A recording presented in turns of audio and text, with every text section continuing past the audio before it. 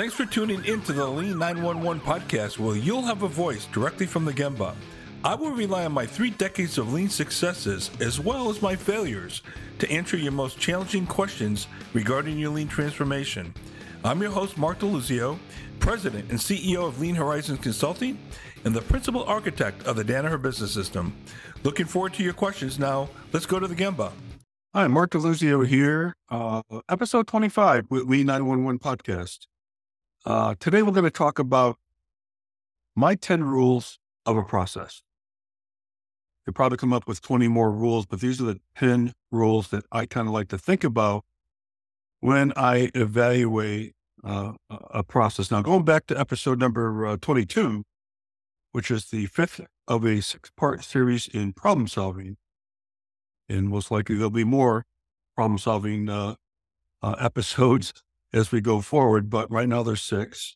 But the 5th one, episode 22, I talked about types of problems. And this one kind of ties into, this episode ties back into that particular episode of types of problems. And just to review, remember, type 0 problem is no process exists at all. So when you're looking at a problem, the first thing I ask is there a process? Okay, if it's not, it's a type 0 problem, that gives you a certain course of action. A type 1 problem would be, there is a standard or a process. However, it's not being followed. And a type 2 problem is there is a process, but it's not giving you the result. It's being followed, but it's not giving you the result that you're looking at. So as you think about process, whether you're creating one because it doesn't exist, type 0, or it's not being followed, and we talk about the reasons why that could be, and there are several. And of course, a type 2 problem where we have a process, but it's not giving you the outcome that you're looking for. The rules I'm going to talk about apply to all of those in terms of when you look at a process and make sure that you've got this process as buttoned up as possible. So if you're watching on YouTube, I will share my screen and show you my presentation. If not, you won't miss a thing because I'll walk you through and make sure that you don't miss the thing. So let me share my screen. Give me a moment here while I do some technical things, and hopefully you'll be able to see that. So 10 rules, according to Mark DeLuzio, of a process. And by the way, I was asked to do this for be a keynote speaker on for a lean conference, and I've never really written down my rules of a process. It's kind of odd because I didn't have a process for a process, right? And when I came up with it, it came out to 10, and it looked like the David Letterman, if you remember who he was, always had his 10 top 10 list, right? Well, this came out to be 10 rules, and it looked like I'm smart because I'm saying, hey, there's 10, right? But if you really think hard enough, you'll probably come up with a couple more that you might want to add to this. But I thought I'd stop there.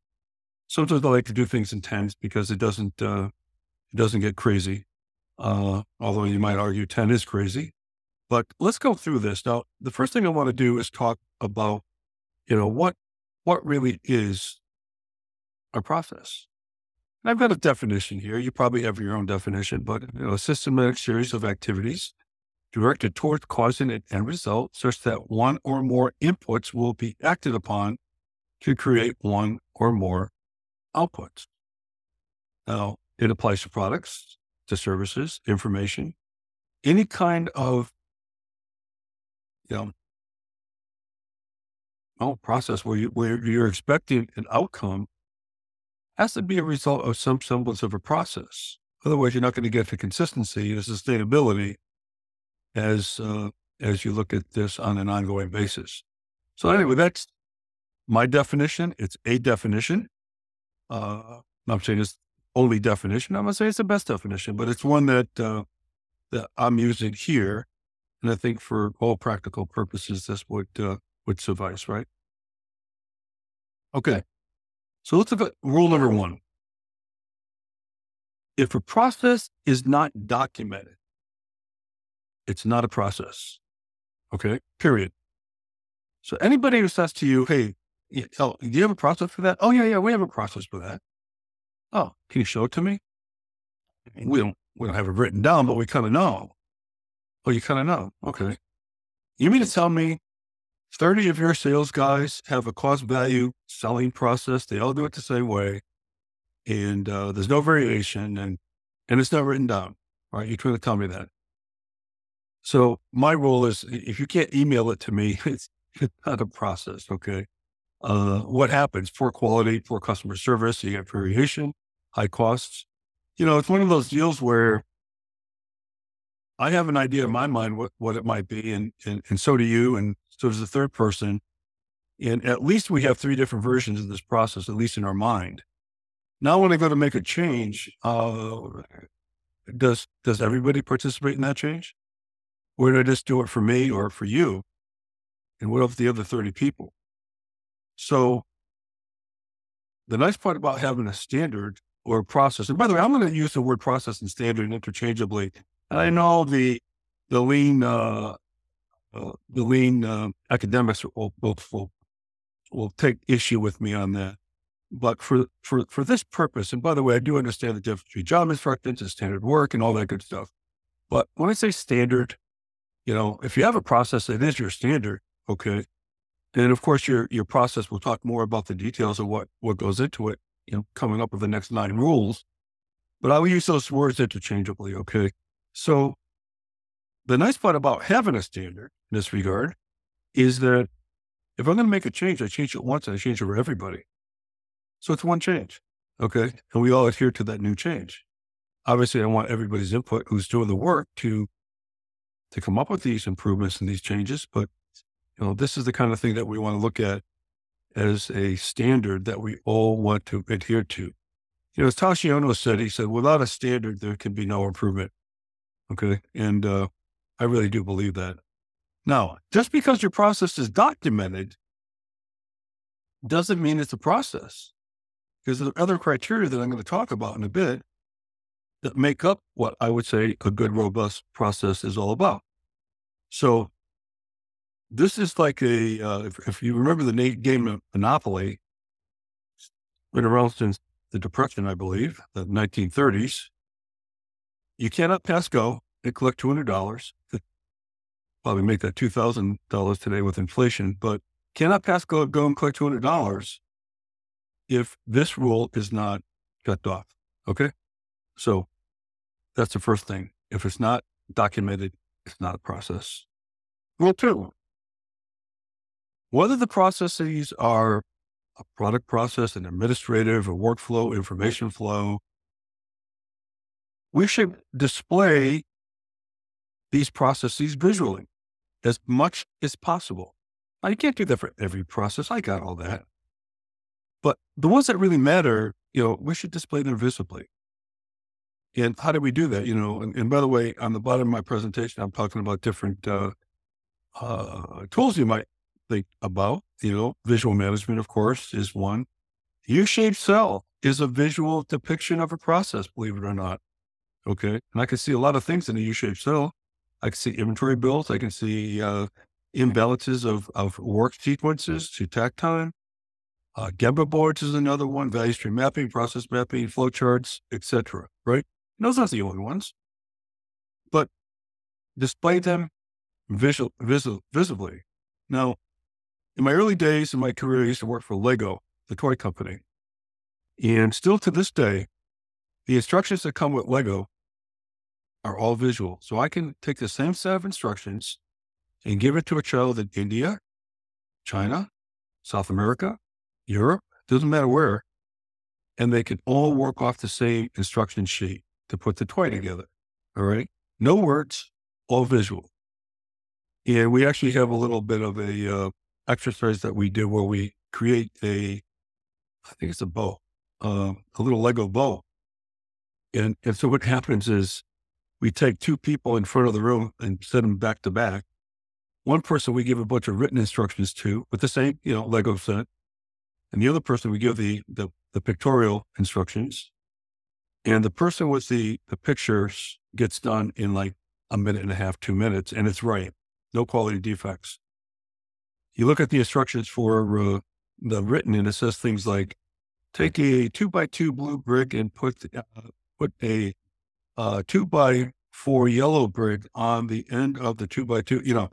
That's the kind of instructions you got there. And it always gets messed up. They never finish. And it's kind of comical. Okay. We usually like to put the senior leader in that position and and have a little bit of fun, right? But it just shows the point that the visuals are so much more powerful. And, you got to think about the quality considerations when you got good, clear work instructions in this case, a process that's clear to everybody at a glance. And it's easy to follow without any mystery to that. Okay. So that's rule number 2.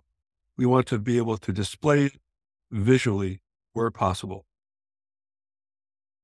3, rule 3.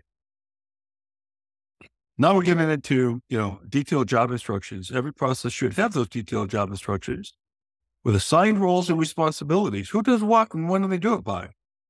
And we should develop these processes in collaboration with the people who do the work. They're our best consultants at the end of the day. All right. And again, keep it visual. It's always preferred over written, right? And if you go back to Training Within Industries, TWI, that has a lot of good content for you to think about in terms of how you would do this. Okay. So we want our, standard operating procedures and job instructions. We want all these things documented, but we want to develop them and improve them with the frontline people who do the work. They're your best consultants. Matter Tashi Ono said, when you do standard work, it should not come from, leadership. It should be produced or created by the people who do the work. Right. So, and they'll tell you, no, that blue wire can't go there because the red one has to go first. So I do the blue one, this happens. And I've seen a lot of frontline operators go toe to toe with engineers who develop the product and develop the process. And they're usually right. The operators are usually right in terms of they know what's going on. Now, I always recommend having an engineer or quality engineer with the operator while we're doing this so that we don't violate any kind of, engineering principles or, obviously safety is always a number one concern. But even in an administrative process, how many times have you heard, that's not what happens there? Yeah. Oh, geez, I didn't know you did that. Oh, you guys do that all the way down there. Well, I can take care of that up here and you don't have to do this, all that kind of thing. Because what I'm learning over the years is that most people in a company, and it's not a criticism, it's just the way we kind of lay out the work, don't understand how their business operates. They don't understand how their business works. And that's been my experience. And when I say the business works, they may understand they're part of the world, but they don't understand the whole picture. And this is why it's important to involve people all the way through. Okay. So step number 3, rule number 3, you should have detailed job instructions along with this, with assigned roles as to who does what, when. And, when you tie back your daily management, you want to be able to check and detect when those standards are not being followed, because that is a cause for failure, right? That's a type 1 problem. If you go back to that episode number 22. So we want to be able to detect the abnormalities all the way through this. Okay. Rule 4. This may sound like a no-brainer to you, but all associates need to be properly trained on the process with periodic refresher training, okay, to assure compliance, right? How many times have we set up a process and we just fully train people? It's not their fault, but we just didn't train them. We just didn't train them in the workings of the process. And, and when I say training and refresher training as well, everybody needs that, because sometimes we get into our old habits and we get workarounds that nobody knows about because we don't have good abnormality detection. And so what we want to be able to do is continue to make sure everybody's on the same page. There are times to do Kaizen, and remember, we're not going to be changing these standards every day. We've got to run and stabilize them as written. Now, if there's, some serious issues with them that could be corrected right away, fine, because especially if it relates to safety. But we can't do Kaizen every day. We have to have a stabilization period so we can sustain and assess the viability of the process or standard. And then at a predetermined point, we run a Kaizen event to make it better and just take it up to the next level. Again, involving the people that do the work. Okay. So quick story. We, at Jake Brake way back in the late 80s, when I started at Danaher, and, as you probably know the history, Jake Brake was run by George Koenigsegger and also Art Byrne above him. And they hired me in 1987. And we had created what we call the Jacobs improvement system, was our suggestion system. And we were pretty happy because we were tracking 2 suggestions per employee per month. We had a UAW workforce. Okay, so we're pretty proud of that. I think I talked about this on a previous episode. So anyway, went to Hino Motors, which was one of my accounts. I was making Jake brakes for Hino, which is part of Toyota, top customer. And we saw a chart on the wall that said nine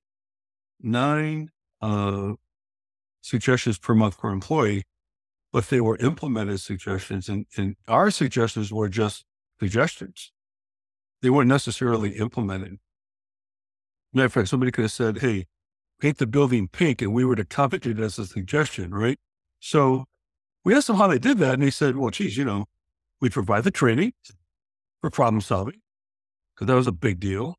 And if you remember in one of the problem solving episodes, I talked about how Toyota said, hey, look, the world-class company is really defined by how well they solve problems. And even the great Toyota they have problems, but we only solve our problems once. Why? They get to the root cause, right? So this all ties back to that. Okay. But anyway, Hino Motors not only provides the training, they provide the resources, whether it's maintenance, tool room, engineering, IT, whatever it is. And they give the employees time to solve problems. On Friday afternoon, they took that time out of the available time when they calculated the takt time, and they gave Friday afternoon time for them to work on problems. Okay. So they want to talk, right, in this regard. And some of these problems that they worked on, if you want to call them problems, some of them are very simple little things that made all the difference in the world when you kind of add them all up. Maybe, hey, every 5th part, the fixture sticks. So I can't get the part out. It takes me an extra 5 seconds. You deal with a takt time of 60 seconds. 5 seconds is a lot of time, right? So anyway, they did that. And you'll see at the end of this presentation, I have a saying about walking the talk in terms of your values and your principles. And I'll hold off on that until we get to it. But anyway, we want to train. The mistake we made at Jake Brake was that when we had all the multi-skill blocks, I actually, negotiated the contract with the UAW to get rid of seniority as the number one determinant of a job. And we went to skill blocks. So anybody with more skill blocks can bump somebody with a lot more seniority. We put that in the contract, right? And we paid for knowledge. Our mistake was we never recertified people. So if you got certified on, let's say, CNC machining, but didn't do that job for 6 months or a year, you were green on that and you were really not valuable in that regard. So we made the mistake of not having a good retraining program, if you will, to keep people's skills up and do a better job at job rotation. Okay. So something to watch out for. You can do all the right things up front, but if you don't have that, the job rotation and get people continue to be, honing their skills on whatever job it is they're certified on, you'll find yourself doing a lot of rework. And that's what we did there. See, everybody thinks that Danaher, everything went well. Well, it didn't. We made a lot of mistakes, and that was one of them. Okay. Rule 5. This comes out of my friend Steve Spears, Decoding the DNA of the, and Tim Bowen, Decoding the DNA of the Toyota production system. Steve Spears is a friend, and I collaborate with him on some of his coursework and his books. And he wrote this unbelievable article that we still use today. And one of the 4 rules he talked about is that all product, document, information, whatever it is, should have a clear and direct path with no ambiguities. We know exactly where that product or that information goes next. And there's no question whatsoever what that path is. Okay. That's one of the 4 rules he talks about in the decoding article. Matter of fact, I may end up doing a episode on that article itself, because I think it's such a powerful article and it's still relevant today. And we ask, our clients to look at that article and say, well, how do you match up against these four rules? And usually we find that there's something to be desired. Not a criticism, it's just that they're tough to do. But these were the rules that, Toyota came up with as far as how they looked at improvement and how they looked at processes and what have you. Okay. So in other words, all processes, movement of a product, document information should have a clear, direct path with no ambiguities. Okay. And again, standard work is really good for that. When you write standard work, real standard work, that word gets thrown around a lot in terms of what real standard work means.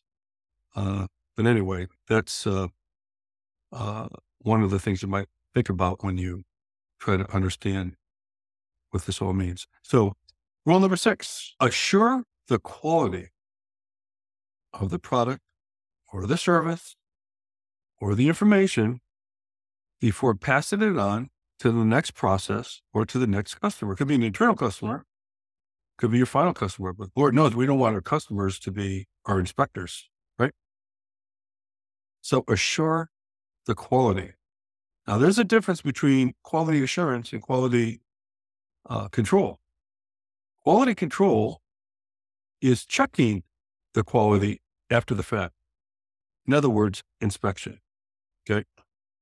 And I always challenge people to say, well, geez, if your manufacturing process could produce 100% good quality, what makes you think your inspection is going to be 100% good quality, right? So quality control is a lot different than quality assurance, where quality assurance, you're building quality into the process where either you can't make a mistake with a poka-yoke, mistake-proof device, or you catch it with a Jidoka and you don't continue to propagate the same error. Okay. This is why we want to do one-piece flow. We don't want to do that. I don't want to build 1,000 just to find out, oh, geez, you know what? They were all wrong. So I checked them with an inspection device. If I have an inspection device and I have one bad part, that's my limitation. So you can improve your quality numbers, believe it or not, by not improving your quality, but just by processing your parts differently in a one-piece flow fashion, because you're reducing the exposure to batch quality rejects, right? So rule number 6, you must assure the quality. Now, I know that's a lot easier said than done. Think about every process step you have in your business, whether it be administrative or what, right? Now, when you look at what we usually do is we sometimes institutionalize rework. And I've seen this time and time again. I had a client one time that told me they had 21 people re-inspecting the product based on their bad quality to the customer. And the customer said, no, you have to re-inspect it. We want you to re-inspect it. So they said to me, Mark, we need to do standard work in our re-inspection department. There are like 20, 21 people there. I go, excuse me? Yeah, we need to become more efficient in our re-inspection department. You need to become more efficient in doing rework? How about we focus our Kaizen efforts on eliminating the need to do the rework? Yeah, sure. We're going to have to still convince the client or the customer that we have attained, we slayed this animal. Okay. But why are we going to try to get really good at doing something really bad? In other words, we're trying to optimize something that's just suboptimal. That is not the road to prosperity. Okay. I refuse to do it. I said, no, I am not going to do that. I'm not going to have you get better at rework. I will, though, work on figuring out why you have a quality problem, but I'm not going to I'm not going to have you get better at rework. That's not what we do. And it would be sacrilegious if we did that. Okay. So building quality is harder than not. Now, a lot of people say, well, we have SPC, statistical process control, and we check one of the 15 parts. And this actually happened to me. I think it was Iwata from Shingijutsu said to me, Mark, you're checking one of the 15 parts. Yeah. We have SPC. Now here I am, a young whippersnapper thinking I know it all, right? And I'm telling Iwata about SPC like he doesn't know what that is, right? I said, no, I said, you don't understand. I said, we check one out of 15 and we put out a control chart and, up a lower control MS and we look for this kind of pattern and blah, blah, blah, blah. Close your time. You are violating the rule that we just talked about earlier, which was you're not assuring quality for those other 14 parts. You're allowing unknown quality to go down the line. It's unknown. You don't know if they're good. No, I really do know because, and if, hey, by the way, our exposure would only be 15 parts. And if we find a bad part, then like Delucio-san, he looks at me and he says, would you fly an airline that only checks one of 15 airplanes?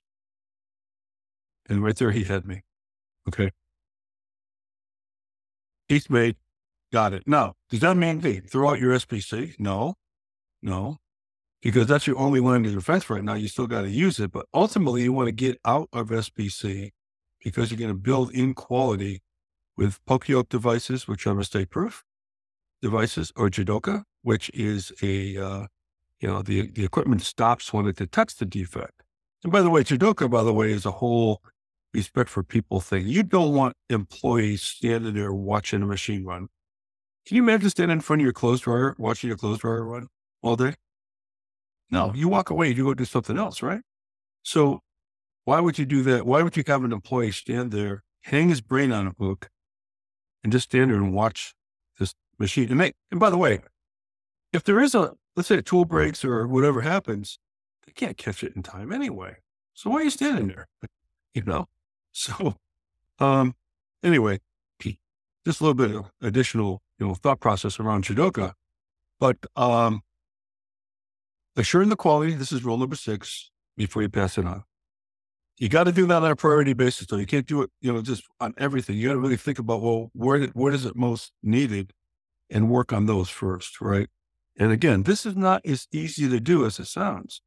I think you probably know that if you did ever try to do this. Rule 7. I put this one in here because waiting time of all the waste that I've seen, the 7, Ono waste of, defects and inventory and overprocessing and all that, waiting time to me is such a culprit of so many bad things. Okay. I think it's the most detrimental waste in the series of 7 wastes. And some say 8th waste because of, unused creativity. That wasn't put on as original, but it affects your quality, your batch and queue operations, built up quality like we talked about earlier, improper loading of equipment and operators to tech time, all this stuff. Waiting time is huge. And, when people ask me, hey, Mark, what do you do for a living? And I tell them why I do lean management. And, after I get past the fact that I have to explain that I'm not a weight loss program and, a diet program, which in a way we kind of are, right?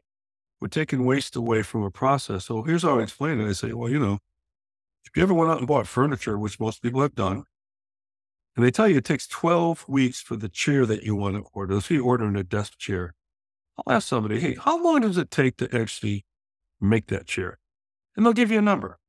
Some will say 3 hours, some will say a day, 8 hours, whatever. But it's not 12 weeks. Okay. No matter what they come up with, it's never going to be anywhere near 12 weeks that they promised the product to you for. So I said, well, look, my job is take the waste out of the process, and it's not all transportation, by the way. Take the waste out of the process and get to 12 weeks as close to the 3 hours as possible. That's what I do for a living. And when we do that, we're taking care of quality issues, rework, lead time, inventory, throughput, safety, getting rid of batch and queues, getting rid of what? Waiting time. And this is something that a lot of lean people out there need to really start pounding the desk on. Lead time, if you can reduce the lead time, and I really like to focus on process time, and I'm not saying don't focus on process time, but lead time is the biggest competitive advantage you can bring to the party, assuming you got the right level of quality. Okay. And I've taken, we had an acquisition. I think I talked about this earlier, but we had bought this company over in England, and they made a commodity. It was a temperature controller, and the managing director told me he had a 28-day lead time, which was cutting edge because his competition was at 35. And I looked at it and I thought to myself, I said, well, that's not much of an advantage, but having done this now for a number of years within Danaher and other businesses, I said, hey, I think we can get you down to 3 days lead time, 3 days. No way, Mark, you can do it. There's absolutely no way you can do it. It's impossible, blah, blah, blah, blah. Anyway, over the course of 9 months, we got them down to 3 days. And I won't go through the gory details of what we did. And by the way, inventory turns went from like 3 to 18 for that period of time. And on-time delivery went from like 30% to request day 2 in the high 90s. Okay. Now, their distribution customers, which were most distribution customers, were delighted that they didn't have to carry the inventory because we had a 3-day lead time. They got measured on what's called GIVROI, gross margin, return on investment. That's their main measurement in a distribution facility. And return on investment, the investment is inventory for the most part. Well, you're taking away, basically instead of them carrying, 45 days of inventory, they're probably carrying 5 days. Okay. And we can respond in 3, even shorter if we needed to. But that grew the business from 30,000 units a year to 110,000 units in 1 year. More than tripled the business. Okay. Almost 4 times. Because we reduce the lead time. So if you focus on lead time and then ask yourself, what's getting in my way? Is it machine downtime or supplier delivery? Is it the fact that we have poor flow? We have quality issues. I mean, there could be a number of reasons why you can't take that lead time down closer to the processing time. Well, there on a priority basis is how you lay out your Kaizen opportunities to say, okay, here's what I'm going to work on first, second, and third. Of course, safety is always going to be number 1, right? So if you have unsafe practices that don't affect your lead time, you still got to take care of that. Okay. And then quality, and then delivery, and then cost in that order, right? Typically you take care of quality, making sure safety is in check. You will drive not only your lead times, but you'll drive your cost. And you'll drive all kinds of good things, customer delight and all that good stuff. Okay. So waiting, I put this in as a rule because I wanted to really accentuate this. And, a lot of times this just happens to be how we decide to process the product or the document, got long lead times. Let me give you an unrelated example to manufacturing. Well, this is manufacturing. What's new product development? I was working with a client that had a 48-month new product development process. And I talked to the head of engineering. I said, let me ask you, how many engineers do you have? And he told me, and I said, okay, well, of all your engineers that are working on developing new products, how many projects or programs are they working on at any given point in time? And he says, probably 4, maybe 5 each engineer. They each have 4 or 5 projects that they're working on. So I said, okay, so let me ask you this question. I said, when an engineer is working on product A, what is B, C, D, and E doing? And he paused and he thought about it and he said, waiting. Yeah, they're waiting. Nothing's happening to those projects, right? While he's working on one, the other 4 are waiting, which is just like you see in best manufacturing, right? So I said, there's your lead time. If you can think about how to flow your designs through your engineering group, you might have to put them into product families. Maybe some guys do software, some guys do hardware, whatever the case may be. Then you can, everything else being equal, if each engineer has 4 projects, if you can flow them, you will, by definition, take your lead time down by 75% by going to one piece flow. Okay. And you'd have to understand the takt time and the amount of work that gets done, which is the work sequence of the engineer. And you're going to hear all this kind of stuff too. Like, oh, every project is different and they're not all the same. They're not standardized. They'll give you all the reasons why you can't do it. Meanwhile, my answer is, it might be difficult.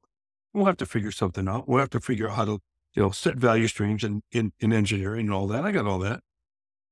But I can tell you one thing, the answer is not what you're doing now. Okay. So you can give me all the reasons why these ideas won't work. And by the way, I've done them. So they do work in complex areas too. But you can give me all the reasons why these things don't work. And I will tell you, no matter what the recommendation, it's better than what you're doing now. Okay. So think about waiting time and lead time. Okay. It is an unbelievable opportunity for you to really drive growth, profitable growth in results. Okay. I spent a lot of time on rule number 7 because I'm very passionate about this. Most lead people think about productivity. Hey, what's the productivity? It's like the operator really is going to, dog it and not want to, work. It's like, we're going to keep pounding those operators. It's the process, not the person that we're looking at. Okay. So shift your focus to lead time and quality, and I can guarantee you good things will happen. And by the way, the considerations here as it relates to product or documents or whatever. In my case, I said, new product development, flow first. Where you can't flow, pull where you can't flow, but never push. Never, ever push. Okay. All right. Rule 8. Processes need to be evolved through the rigorous application of Kaizen. I cannot tell you how many companies that I'm running into that say they're doing lean and they get all the Gemba boards up and they waste time in the morning walking from Gemba board to Gemba board, and they're usually expediting meetings. Hey, Charlie, where's that part coming in? We'll get that machine up.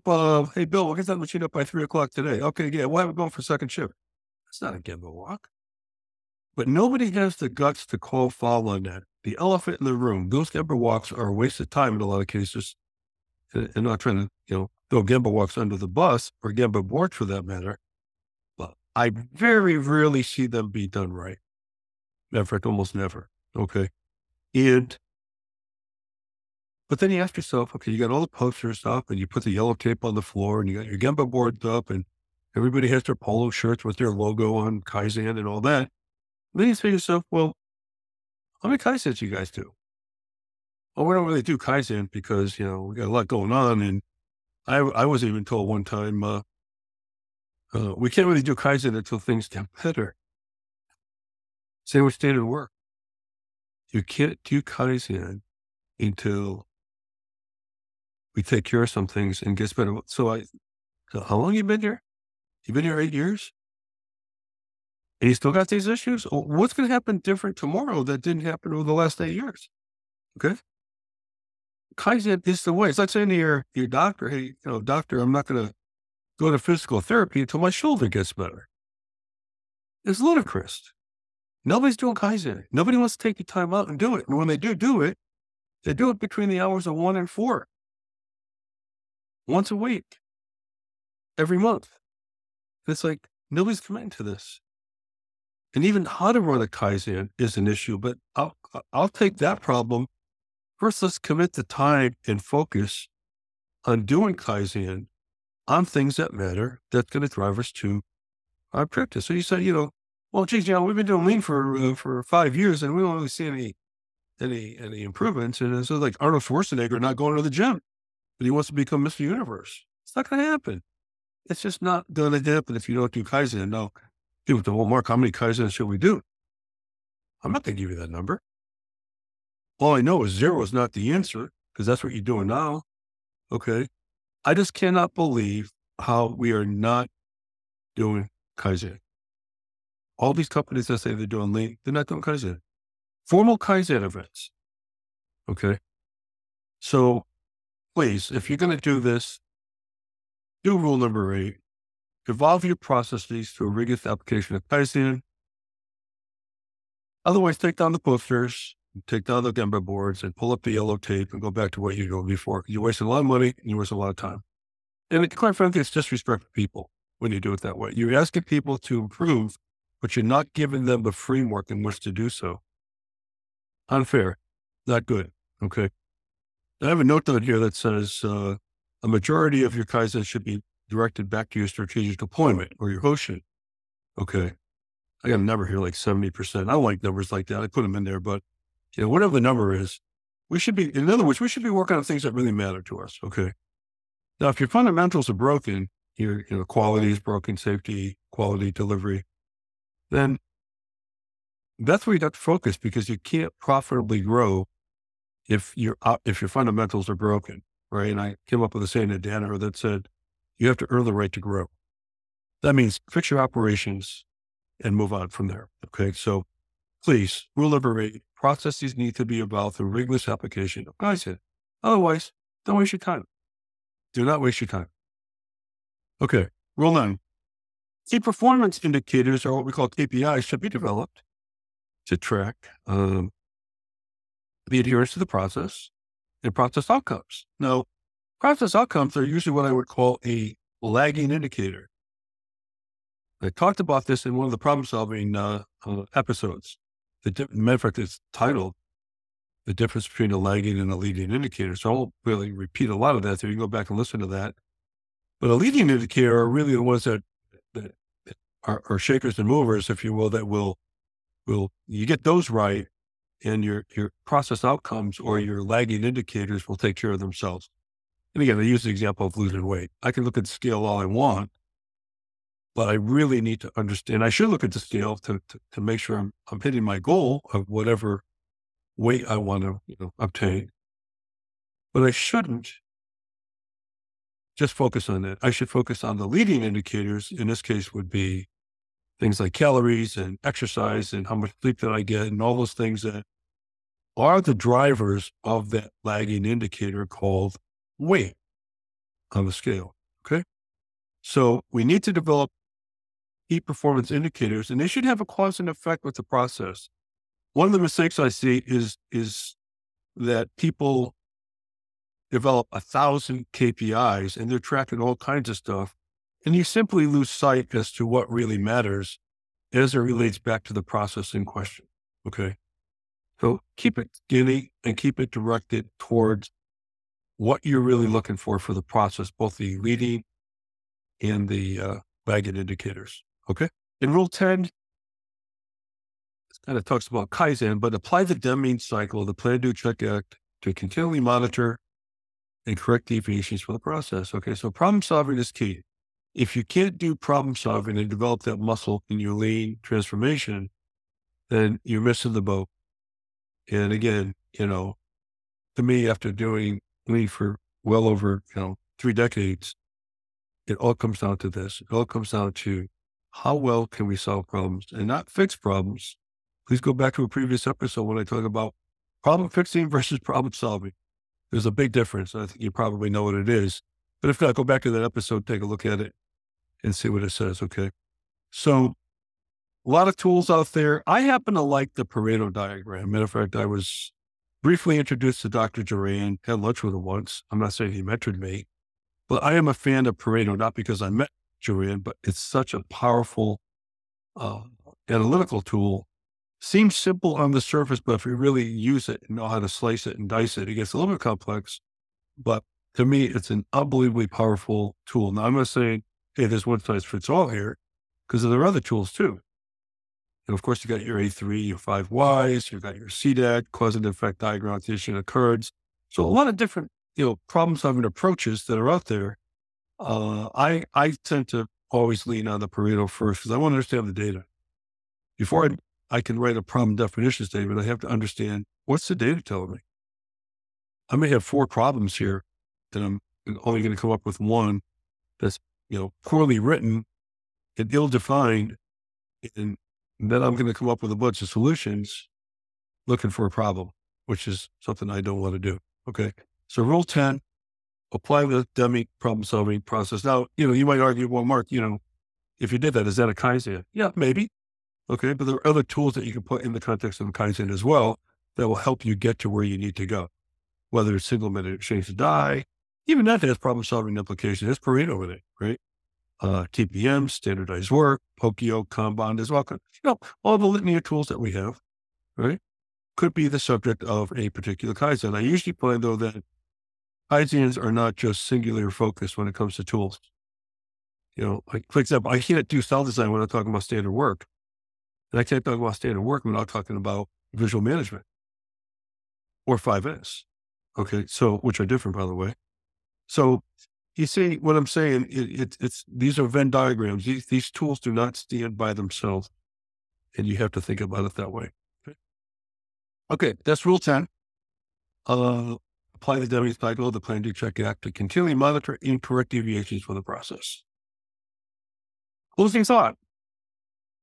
And I alluded to this earlier. Principles and values without a supporting process are merely slogans. Slogans. We solve problems at the lowest possible level, says the poster. Yeah, well, you're not giving your employees the ability, the training, the time, the resources to solve problems. How the heck in the world do you think that's going to happen? We believe in career development of our employees, but we don't have a career development process. And nobody in the room has a career development plan. How the heck are you doing this? Is it based on the individual effort of a particular leader to do it with his people or her people? Good luck with that. Okay. So we're talking about variation. So we've got to have processes on the things we say that matter. All right. And when it comes to values, 50% of my performance reviews that I gave, by the way, I'm not a big performance review guy. I think they're batch processes, and I agree with Deming. They should probably be eliminated. The feedback should come back more frequently and not batched that way in an annual review. The more I think about that, the more ludicrous that is. But anyway, my reviews that I did do at Danaher, 50% of them had to do with values. Okay. Teamwork, communication, honesty, integrity, all those things that we laid out as corporate values, you got measured on. And when I said measured on, it was like, hey, here's some here's some information where you didn't adhere to being a team player. Okay. And you need to improve on that, or communication or whatever. Now, if it got to the review and there was a surprise for the employee, then that's a problem, right? And that there's something else wrong there. Then the other 50% of the review all had to do with the technical stuff. Was you're an engineer or whatever you were, accountant, you got measured on that in terms of your quality and everything else that goes along with it. So anyway, principles and values without a supporting process are merely slogans. Take a look at your posters around your company and see whether or not you have processes that support all those great things you say you're doing. Okay. And closing thought too, you're perfectly engineered to get the results you've already gotten. You want to change the results? Change the process. You're perfectly engineered from every pencil that you bought, from every line you made in the parking lot, from every trash can that you placed around the company, from every Post-it note, from every, go down the list, from every minute detail. You are perfectly engineered. You get the results that you already have gotten. Okay. So think about that. In closing thought 3, I stole this from Toyota, who says they get brilliant results with ordinary people running brilliant processes. We don't want to have unbelievable tribal knowledge and skill sets on the PhD level to be able to run our business. We want our process to be so foolproof. Bad word. I shouldn't have used foolproof. Mistake proof. Foolproof is insulting, right? Mistake proof that anybody can run with very little training. Okay. You can't make a mistake. I was in the Hino line in Japan when I sold to Hino, and I asked to spend a whole day with my engineers in the connecting rod cell. The youngest piece of equipment was 10 years old, and it was unbelievable, the Pokioka Judoka. And I asked the engineer foolishly at Hino, I said, hey, where do you put your defects? He says, Delizio-san, we don't make defects in this cell. Okay. And I said, okay, dumb question mark. All right. You could make, if I asked you to go in there and make a bad part, you wouldn't be able to do it. Okay.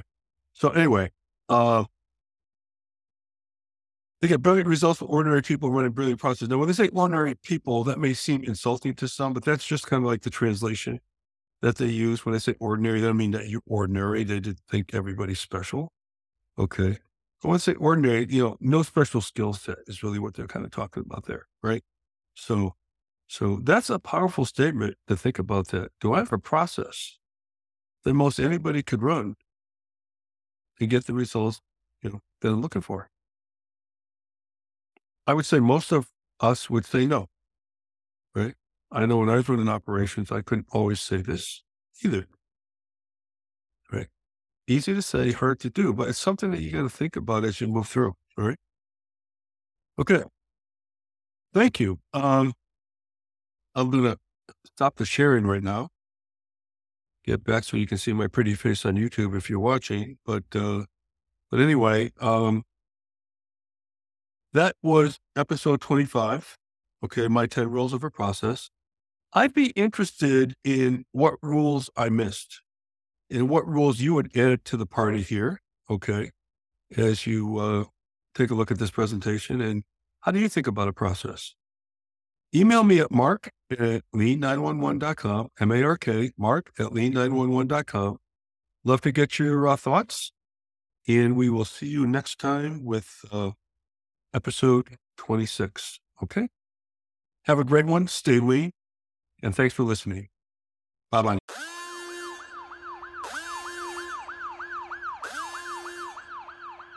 Thanks for listening to the Lean 911 podcast. I'll be happy to address your questions or feedback on future episodes. Email me at mark@lean911.com. You can check out our other episodes by visiting our website at lean911.com, our YouTube channel, wherever you listen to podcasts.